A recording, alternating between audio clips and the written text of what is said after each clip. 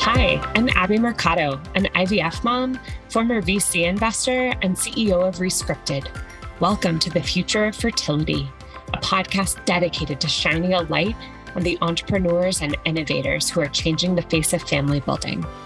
With billions in funding over the past few years, we'll introduce you to the people, the ideas, and the businesses that are changing the fertility industry and in turn, millions of people's lives. The future of fertility is bright. Now let's get into it.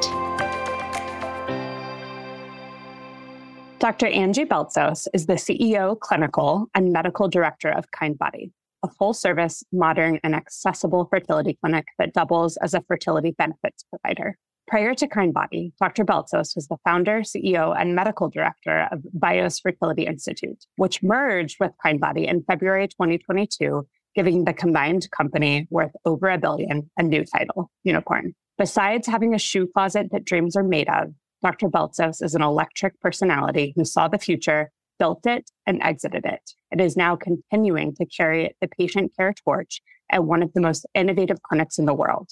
We've heard a ton from the legacy Kindbody team and the public arena about how amazing Dr. Beltsos is, which is why I'm so excited to welcome Dr. Beltsos today.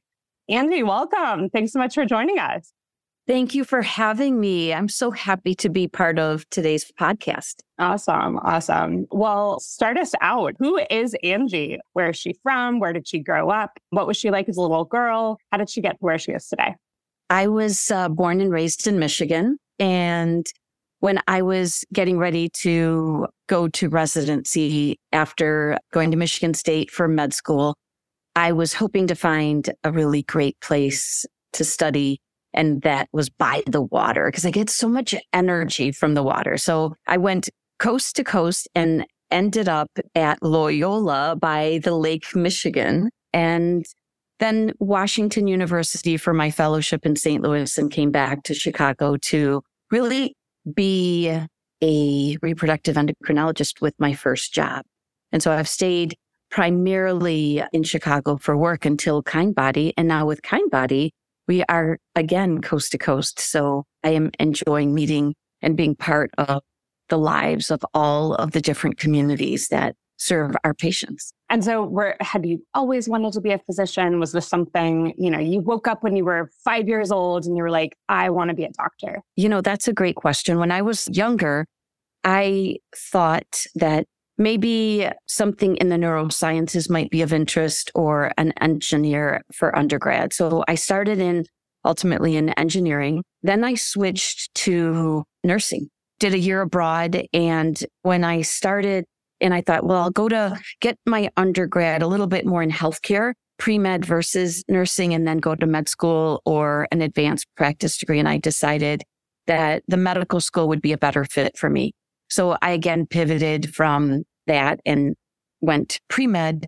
And when I was in the operating room during my third year of medical schools, during the clinical years, I walked by a door and it said IVF lab. And I was like, what? They make babies in there? Like, how cool is that? And I was obsessed even with that moment, that what was happening in our field post Louise Brown in 78, and then the 80s, where IVF started to seep into the United States. And then I thought, okay, this is something that is so amazing. I said, that's what I want to do in that moment. So I knew that OBGYN residency was going to be a killer. It was a lot of work, but when I was applying, I said, wherever I go, whatever I do, my steps are to become an REI. Yeah. So that was from my third year. And so everything I did was to try to get there. Is it well known that OBGYN residencies are killers? Oh my gosh, are they ever? I didn't know that, but I'm glad I know that now. Yeah. Oh my goodness. During the time that I trained, we still did 110 to 120 hour work weeks or work days. So we'd show up at 6 a.m. and then you'd work till 6 p.m. And then 6 p.m. to 6 a.m. you were on call every other night. And then when you woke up, when 6 a.m. hit, another 12 hours. And it was so intense I mean, 120 hour. I started my career in investment banking and like I had 100-hour work weeks, right? Like that was really intense, but 120? Like, I don't think so. Yeah, you're insane. We would drive home after working 36 hours and I would have my purse and my coat on and I would get to my chair in my dining room and I would just fall asleep on the chair. Like it was not good, but be that as it may, they break you down and build you back up. So at that time, since then, the hours are restricted that people do training. And then babies don't pick a time to show up. So whenever they come, then you just have to be there and all the other things happening in a busy hospital. Yeah, amazing. So you stayed the course, obviously. You became a reproductive endocrinologist and you've had an illustrious career serving fertility patients. So I was interested to hear about your career kind of prior to the merger with Kindbody. Well, thank you for your kind words. And I do feel my career took some turns that a lot of people don't have that opportunity. One of the things was, as I came out of my fellowship, I joined a single practitioner and then joined a bigger group. And in the bigger group, one of the things that I was entrusted with was the management of the practice. And so being a managing partner and learning branding and marketing and P&L statements and financials and the implications of the economy on the industry was much different being in one of the busier practices in the country than going in and just being, let's say, an employee physician or being in a group, but not really having visibility to the world and other busy practices in the country and around the world. A second thing that happened to me that was really pivotal as I reflect today was when I was asked to run the Midwest Reproductive Symposium International. And what happened with that, someone came in from Fairing and said, we'd like to do a meeting. Would you like to help us run it? And I was like, sure, why not? So they funded the meeting, but they were like, all right, who do you want to speak? How do you want this meeting to run? We're going to give you a meeting planner. And the meeting planner taught me how to run a meeting and structure it. But then all these superstars from thought leaders in the country, they were like, well, you have to call everybody and invite them to speak. And I was like, I don't know who I'm calling. Some of them I knew. Some of them were like rock stars. Some of them were just people that had done recent research. So I called them and I said, will you speak at my meeting? And they were like, sure. And I was like, you will? And I checked that one off. And I'm like, hi, would you like to speak at my meeting? Sure. And check that one off. And pretty soon I had met them one-on-one when they came to Chicago. We celebrated what we were doing and had private dinners and these professional relationships became friendships. And the friendships became like, well, why don't you come and speak at our meeting? And why don't you come and do more? And so soon that second thing allowed me to see our field intimately with the people that were doing the research, not just reading their paper and talking to them and having them present and go over their slides, et cetera. So it really turned the stage of my career to not just be local, but to be with all of these people every year. And now this year in 2023, we'll celebrate our 21st anniversary of the MRSI. And again, that I think changed my career and how I practiced. I would again get to hear all the things that they were doing, all the grants they were applying for. So when you go back to your patient and you're like, hey, what's the deal with priming to optimize stimulation? It wasn't just a paper. It was this whole conversation that we would have over months and years to optimize, I think, patient care and also to know what's coming down the pipeline. I love it. And the third thing was because of all that, I was invited to be with speakers bureaus and invited to give lectures because I was inviting them. They invited me. And then we were in the United States and then Australia and then Europe and then China. And so pretty soon you're meeting the top doctors in Spain and the top doctors in Sydney, Australia. And you're like, oh my gosh, this is amazing. And then go into their clinic and see what they were doing and talk as people, talk as medical directors, and talk as thought leaders. So those three elements, I think, changed, again, the trajectory and the essence of my career. That's amazing. It's, I think about the fertility industry is still a young one, right? And it's kind of, I think what you describe is just that beauty and finding professional community in such a young industry and how that is so important. And it's beyond MRSI. Like we were just talking before the podcast about PCRS and how that community is so important in this industry. And that's one of the things that I love about this industry. And it sounds like obviously you're very early on in formulating what that community looks like. So that's amazing. And it's a good lesson for anyone who is kind of a pioneer in an early industry. Mm-hmm. So only the story of Vios. So you're Greek, right? Yes. Mm-hmm. So what does Vios mean? Why did you name your clinic this? Tell us all about Vios. When I had decided to do Vios Fertility, I think one of the interesting things that happened was that I was going to redefine one of the important parts of who I was and what the company I worked for, the clinic I worked for, what it was going to look like. And instead of status quo, in mid 2000s, like 2014, 2015, I decided that we could not stay the same. We would have people come and tell our practice, well, the whole industry has 1% to 2% growth and, everything's going to be the same. And I was like, no, it's not. This world is changing and we have to be part of that change. One of the things was that you could grow this industry. There were a lot more people to take care of. And someone had given me a book called 4 Disciplines of Execution. And how do you create change in an organization? And change is innately difficult for humans. And it doesn't matter how old you are. Even babies don't like when their mama is not holding them because it's different. And we define change in a way too that can be, as I said, kind of a challenge to the surroundings, to your ways, what you like to drink in the morning. And so at that moment, I said, we're going to change what we do here and use that book to kind of get our growth to 20 to 25%. I had a colleague that was also challenging me. He said, I had our practice grow 20 to 25%. And I was like, how in the world did you do that? And that was Michael Kettle in San Diego. And he said, it's the whole team. But you have to define the change. You have to give them goals and help them create a path by themselves to reach it. So our practice grew 20 to 25% in that year.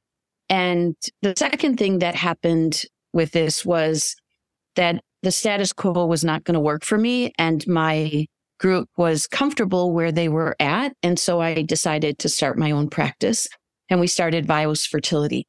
Vios is the Greek word for life. It is beyond just a heartbeat, which is what life is, but it's also your purpose. It implies that what you do, what you believe in, some of that mission-driven, purposeful living. And so we named our clinic Vios. The word Vios, many people know in the Greek because it's the foundation for the word bio or biology. That's in Greek, the B is a V. So it's really biology. And that's the same thing, the study of life. So with that, we started our clinic and I did my last retrieval on a Sunday at my old practice. And 12 hours later, we walked into our clinic in Wicker Park in Chicago and grew our practice from there. And it was with this incredible team that believed in what we were doing. That's amazing. Well, so you speak like a foremost leader in the fertility industry, and but you also refer back to your team quite a bit. So I'm interested with your kind of who on your team and what about your team? Like who's been kind of a non-negotiable for you? Who's followed you in this career? And who's just really been a non-negotiable? There are so many people. Synergy is an interesting thing because 1 + 1 = 3, and it doesn't make mathematical sense. And we inspire each other, but there have been so many times, thank you for your kind words, that I've been given some credit for what has occurred, but the reality is they carried me. There were times that I was tired and they were like, no, this is the way we're going to do this. They threw me on their shoulders and said, let's go. And there were moments and gifts and lucky things that happened to us with for example, our IVF labs. IVF labs are really expensive to build. And I have found my way to quote unquote, stumble upon amazing facilities. So we got our Chicago lab and they gave us the keys and people said, well, you should wait a few months to open the lab. And Fran Black and Abir Salia were like, no, we're doing it right now. So we're going to open and do something in here in 2 weeks. At the time, the lab had already been functioning as an IVF lab, but there I was at midnight on my hands and knees. We were scrubbing the floor and then pouring water in incubators at midnight. And I was like, is this how you do this? And then we waited with bated breath as the pregnancy test from our first series came through. And we were like, oh my gosh, please work with all that we were doing. And we have people like Roberta, our ultrasound tech, and our phlebotomists, and our office managers, and Hannah Johnson as chief of staff, and Greg Poulos as president, and Alex Jones and her team doing the financials, and just so many people. The list goes on and on. Emily Ehlers and Kelly Schaff, who are our nurse leaders. Ruhi Jalani is one of our docs, and the whole doctor team. And Amber Cooper and Julie Reed that believed in us before I started to work at Vios. I mean, it's an endless list, truly. And I hesitate to even name people because the whole podcast would be just me shouting out. The list is too long. And yet, this would not have been anything without them. So big shout out to the entire team. And if I didn't mention anyone's names, it's because we have to probably go on to your next question. Perfect. Well, let's do that. So would like to talk about the merger with Kindbody, of course. That's kind of the obvious elephant in the room. That's where you are now. And something that I think is really interesting about what happened with Kindbody and Vios, everything you see on the internet about the merger just really goes back to this mention of friendship with Gina Bartesi, who is the founder of Kindbody. Tell us a little bit more about this. Why is it important? And then walk us through what happened. There were two things. One is how we deliver care is a little or a lot different than a lot of fertility clinics. From the first time that we sit down with a couple in more of a living room setting that flips the model on its head, that the important person in the room is not the doctor. The important person is our patient. And we tried to be, as the cliche goes, very patient-centric and thinking about what they need from what it looks like, what it sounds like, what it smells like all of these senses of that experience at the new patient visit to their testing, treatment, and then exiting with their pregnancy, and how all that, the bumps in the road are. So in that, we shared a philosophy that was fundamentally different than what I had seen in many other places, which again, patients first is number one. The second thing was democratizing fertility care and getting it so that we allow people that otherwise would not have had a chance to come and get care. How can we facilitate that? So the second part of Kindbody is the benefits to employers that allow, if you have a job, so many people have a job but don't have the insurance to pay for fertility. And this was inherently focused on it. So those two pieces of this puzzle made Kindbody this, as many people had asked, maybe we could work together. This particular relationship was built on that premise. I love that. So how did you and Gina meet each other? Did she go to MRSI in 2000?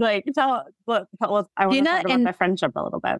Gina and I met when she started Fertility Authority with her team there. And then when that transitioned to Progeny, that was where she and I had always a great friendship and an opportunity there. When she was thinking about another project like Kindbody, I was just starting all of this as well. So at the time when she brought up, hey, do you want to do this together? Way back when, we were just, again, starting our two babies simultaneously in essence. So we decided this probably wasn't the right time to bring our teams together. And then once she got her footprint and I got mine and we reconnected, she had some great conversations also with Greg Poulos and said, hey, why don't you reconsider all this? And so the three of us worked on blending these two families. Amazing. These two teams. Congrats. Thank you. Obviously, it's not new news now, but it feels like, for me as a young founder in the industry and earlier stage in my own business, it's endlessly inspiring. So there's two CEOs at Kindbody. You are one of them. How do you split the role? Tactics. Let's talk about them. Great questions. It's a work in progress for all of us. We're trying to define everyone's role as the team evolves, as our priorities change, and we're working on bringing these two teams together. Having said that, I'm a CEO of the clinical side that happened in the clinic, and Ann Beth is the CEO of the corporates. So she does more of the business. Greg serves as president, and Gina is also leaning in and also doing the role of chairman and chairwoman of the board. Lots of leaders working together, figuring out who does what. And that is leadership, for sure. It takes a team. And so if it's singular, there's a lot of clarity there. But when you're a singular leader, it's a lot to do by yourself, especially at this scale. Something that I think we're talking a little bit about in the fertility space right now is just how some of your legacy Vios physicians, they have some of the highest throughput of any doctors in the country. This is obviously somehow coming from the top, obviously. Like, how do they get it done? How are you all able to do that? How do you see so many patients and treat them with such care? Thank you for asking that. It's something that process helps with, and prioritization and aligning philosophically on this. I describe it as sometimes as coaching a team, like a basketball team. Some of this you have to figure out the plays and then practice those plays and make sure that when I throw the ball, someone there knows exactly what they're supposed to do and quickly, methodically, effectively, and kindly execute on those jobs. So it's this back and forth, almost like a relay race, that when the patient is in your hands, you know exactly what to do. And then when you throw it back to me, I'm there to catch it effectively too. So process and practicing process is really important. It's funny, this makes me crazy. People say, well, I emailed you what to do, or I gave you one thing. Well, if this was a basketball team and I emailed you how to do a free throw shot, that's great. And if you practiced it by yourself in the backyard all day Saturday, that's great. But there is some totally different when you keep practicing with your teammates. And you got to be very, very intentional, I feel, to make that effective. Otherwise, you're not effective. There's a lot of people touching these patients. You have to make sure everybody knows what they're doing at all times. That makes all the difference in the world. It's like a basketball team. And is there some role of technology in that? And how have you thought about that? There were 3 pillars I built Vios on. Patient experience was one. 2 was innovation, which included the technology. And 3rd was how incredibly important the team is. And I still believe those 3 things are the utmost priority. And using technology and being femtech and being thoughtful and innovative about the business, the science, and the medicine is pivotal. It is absolutely imperative that we do that in today's world. What would you say is the role of social media and patient education? You use social media, a lot of your docs use social media, and you're experts at it. This is, of course, something that's really close to my heart at Rescripted. We think social media is a fantastic tool. I'm curious to hear maybe your early days using social media and kind of how it's developed. Well, in the shift, I would say it was a shift that occurred over the last few years, that we went from being very sort of professionally minded and B2B and the D2C events and communication were always sort of handled on a very professional level, and shifting to something that was much more personal and intimate, where you do share things that normally you wouldn't share with your patient. That happens inherently in social media. I mean, you're in your home, you might be with your children, might be sharing some of your pains and sufferings of your own life and your own story. That there was an interesting study several years ago that said 2/3 of the people, of our patients, want to know something about you personally. And when they took that to the doctors, there was a doctor who was not married, didn't have kids, but loved dogs and didn't have a lot, was very uncomfortable sharing like personal stuff, and said, well, let's talk about what you do on a Saturday. And it was like, well, I walk my dogs. And they're like, all right, that's the story we're going to tell.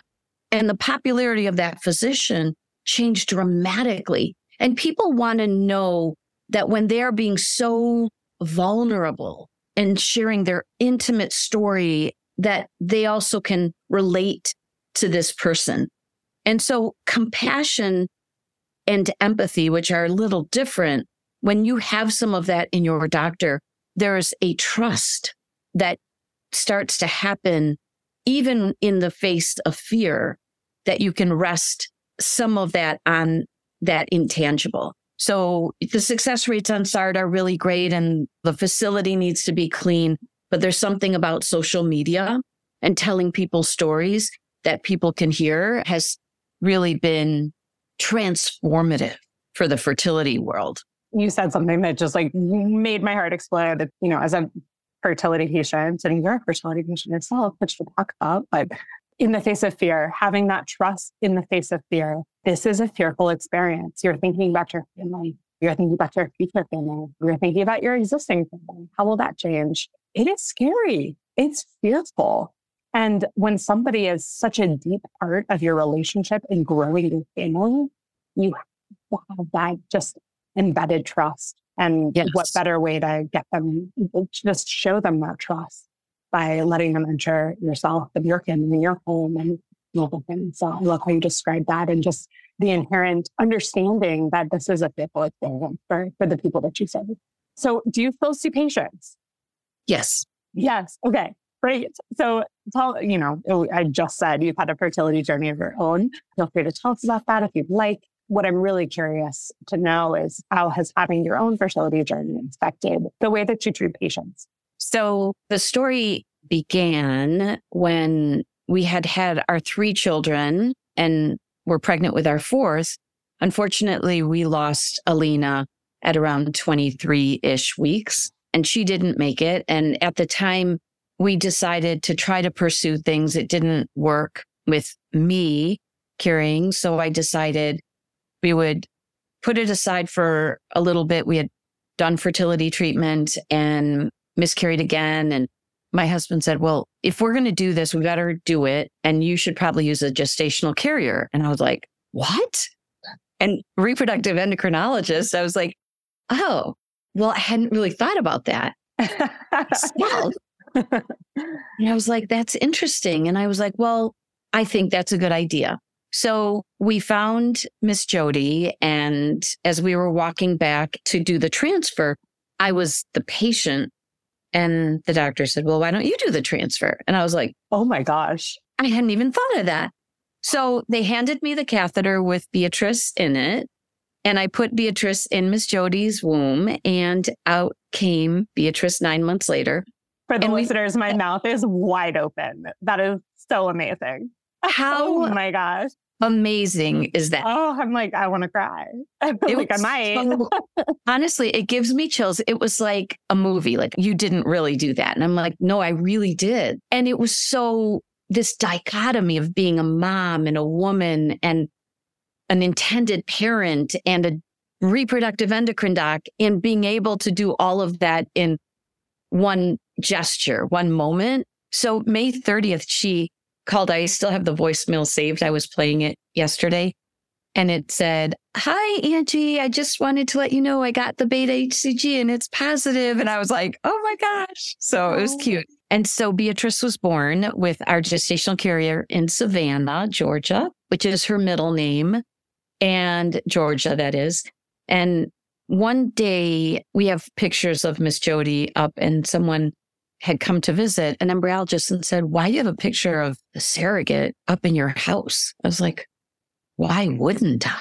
I mean, this amazing, lovely couple and woman carried brought life to my child. Like, how amazing is that? So my advice to people is when a door closes and a window opens, open your heart and mind and just consider the possibilities, because we have the ability today in medicine to guarantee a baby.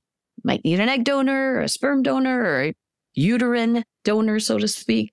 But there are many ways to get to parenting. And maybe it's an embryo adoption, or maybe it's an adoption. But if you want to be a parent, don't ever give up. And that would be my advice. And people worry like what your relationship would be. But I have children that I carried, and I had children or child that I didn't carry. And it's all just the same. So it's a means to an end, meaning that it's a period of time to get you to where you want to be. And life is short. And so don't ever give up the possibilities of your dreams. Yeah. And there's probably a message here, like, don't try this at home. Like, you don't have to feel like you need to transfer your embryo into your surrogate.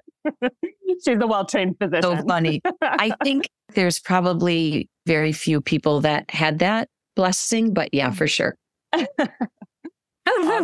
Awesome. Well, let's talk about the future. So where have you seen the fertility industry go wrong? And what are you doing to make it right at Kindbody? Well, the next thing that has happened, I think, in our field is we've had people that have retired and transitioned out. So I think the mergers and acquisitions and all what that means has created a different framework for the business side of fertility doctors. And the jobs that are available are probably much different than in the past. So how does that look when there are very few graduating fellows and a lot of need around the world? I think the other piece is that the door going into an IVF lab was quite singular. It was for couples that were trying to get pregnant and were not. But today, that looks very different. We have people doing fertility preservation for cancer and medical needs, freezing eggs, freezing sperm, freezing embryos. There's the LGBTQI community that brings another need to the patient experience. And so I think that the field of fertility looks different in that way compared to years before.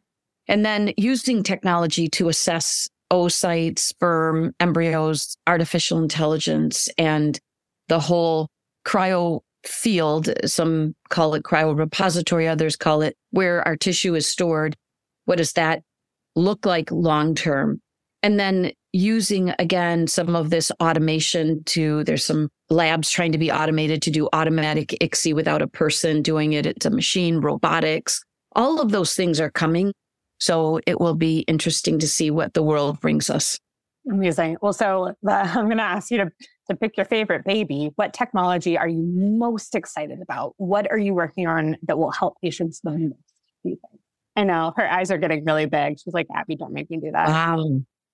Well, if we're talking in the lab, I think predicting the best embryo to choose, how to get there. I didn't even mention PGT, the genetic testing of the embryos in doing a biopsy, or non-invasive PGT morphology, assessing the morphology and predicting which is the embryo that's going to be most likely to result in a healthy baby. So whether it's examining the oocyte, examining the sperm when they come together and the embryo as it develops over that week, and then testing embryos, all of that lane there in the lab, I think everyone is excited about that, but I think there are going to be some pivotal things that come out that'll change how we do what we do. That's interesting. And I'm glad you picked that as your favorite. It's one of my favorites. But you're the physician, so you probably know way better than me. Well, so Angie, I have one last question before we conclude the podcast. And this is a question I ask every single guest. If you could rescript, change, reframe anything in the fertility industry, whether that's technology, how the patient feels, whatever you want to rescript, what would it be? What would you change? Today, I would try to make the fertility testing and treatment considered a disease, a problem, and that all would have access to being able to use what we've learned to help them have a child. And today we do not have that. Most people that have infertility or want to do fertility treatment have no way of accessing that care. And so if I could rescript it, I wouldn't make it an elective consideration in people's minds or a religious consideration in people's minds. Like even with people that have treatment, I would love for people to understand that just like other things in the body doesn't always work perfectly, and that we could rescript this to say, if you want fertility care, you should be able to have it. What do we have to change? It's that seems so obvious. And I think a lot of our people who follow us, what do we literally have to change to make that a reality in America today? Legally, you would say that fertility treatment is just as billable at any insurance as a headache or cancer or appendicitis, that if someone comes in the ER and they have appendicitis, well, you don't say, well, you don't actually have benefits for your appendectomy, so we're not going to treat you. And certainly, I'm not suggesting that there's an acuity that's similar, but the mindset that this is a medical condition. And on the religious side, as an example, God did not mean for you not to be able to have a family or didn't mean for someone to have cancer. But there are ways and treatments that whatever is framed in your mind that you should be able to access being a parent if you need help. I agree. Well, Angie, Dr. Beltsos, thank you so much for coming on the podcast today. This has been an absolute joy. Thanks for, I don't think I just wanted to talk about you as a leader, and I feel just so refreshed and inspired knowing all of these things about you that I didn't know before. So thank you. And I'm sure we'll talk soon. Thank you. It was so fun to reflect on all of these things in my life. I appreciate it. Thank you. Thank you for tuning in to the Future of Fertility. We hope you leave here feeling empowered about all of the exciting innovations taking place in the fertility space. If you liked today's episode, don't forget to click subscribe and be sure to check out Dear Infertility, our popular podcast/advice column where we chat with experts about all things fertility and pregnancy loss. To learn more and to join our free fertility support community, head to rescripted.com.